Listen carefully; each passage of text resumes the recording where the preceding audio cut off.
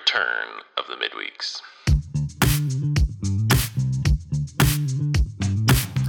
It's Wednesday, my friends, and so we're going to do something that I used to do a lot, which is called Wisdom Wednesday. We're going to look at something from the book of Proverbs, and today's going to be a quick one. We're going to look at the first of the short Proverbs from the book of Proverbs. This is chapter 10, when Proverbs moves from these longer poems, from the introduction, into these short couplets, these two-lined, sometimes three-lined Proverbs. These are the Proverbs themselves. And I want to just look at this today for our enjoyment. So this is Proverbs 10, verse 1. It says, "The Proverbs of Solomon," which is the heading over this section of the book. "A wise son makes a glad father, but a foolish son is a sorrow to his mother." So when you're reading a proverb like this, the way I kind of imagine it is they're like two sides of a zipper. And you're meant to think about this proverb in a way that you're like pulling the zipper key or whatever, the handle, the latch down, and making the teeth of the proverb go together. And by uniting the two parts of the proverbs, you get to see the one main point of the proverb. So this proverb isn't about fathers and wise sons on the one hand, and then mothers and foolish sons on the other hand. It's trying to tell you one big idea, and it uses these two sides of the zipper, and when you pull them together, you see the one big picture. Another way of looking at this is that when God made us, He gave us two eyes, and they see the world slightly differently. But when we look through both eyes, we actually see the world clearer than if we see through only one eye. By using both eyes, we get a sense of depth and perspective that we wouldn't get if you close one eye and just look at it like that. So that's how Proverbs work. And that's what you got here. You got the one side of the zipper, a wise son makes a glad father. And you have the other side of the zipper, a foolish son is a sorrow to his mother. But these things are meant to be pulled together and seen together. So this proverb, when pulled together, is about relationships between parents and children and how they're bound together with kind of how the children turn out in the faith.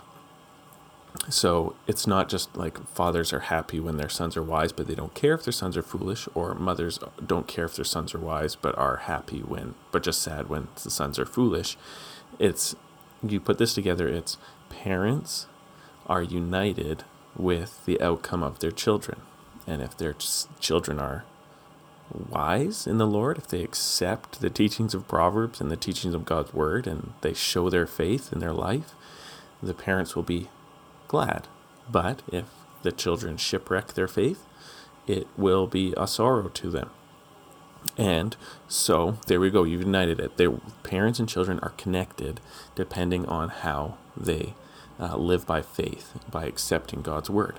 Now, what's this meant to do? This is a proverb that begins a section of Proverbs. These individual Proverbs are kind of bundled together, and this one is meant to win your heart to want to love wisdom. So for parents, it's meant to call you to want to love wisdom, because your ability to teach your children wisdom, your ability to make wisdom appealing to your children, there's an investment in your own life because you're united with how your kids turn out. At the same time, for children, it's meant to want them to want wisdom because they care about their parents. They care about the joy of their parents, the joy of their father, or the sorrow of their mother. And so for the children, it's saying, hey, if you love wisdom, you will bring joy to your parents. But if you hand your life over to foolishness, you're going to hurt your parents. And so it's meant to have us see ourselves as united in families under the Lord and needing this core of wisdom as this thing that we love and want to embrace with our lives. So for us, do you love wisdom? And do you love it so much that when you see it in others and your family members, it's something that you rejoice in? And then when you do see it, do you encourage it by speaking out blessings and encouragement over young people in your family or young people in your church family when you see them acting wisely? And have you seen how when people make decisions that are obviously not wise in the Lord, your own heart breaks in it? So we're united. We're united in the Lord. We're united.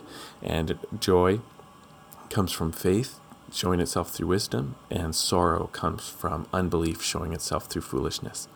All right, this has been your Wisdom Wednesday. Have a great day. I'm praying that God blesses you.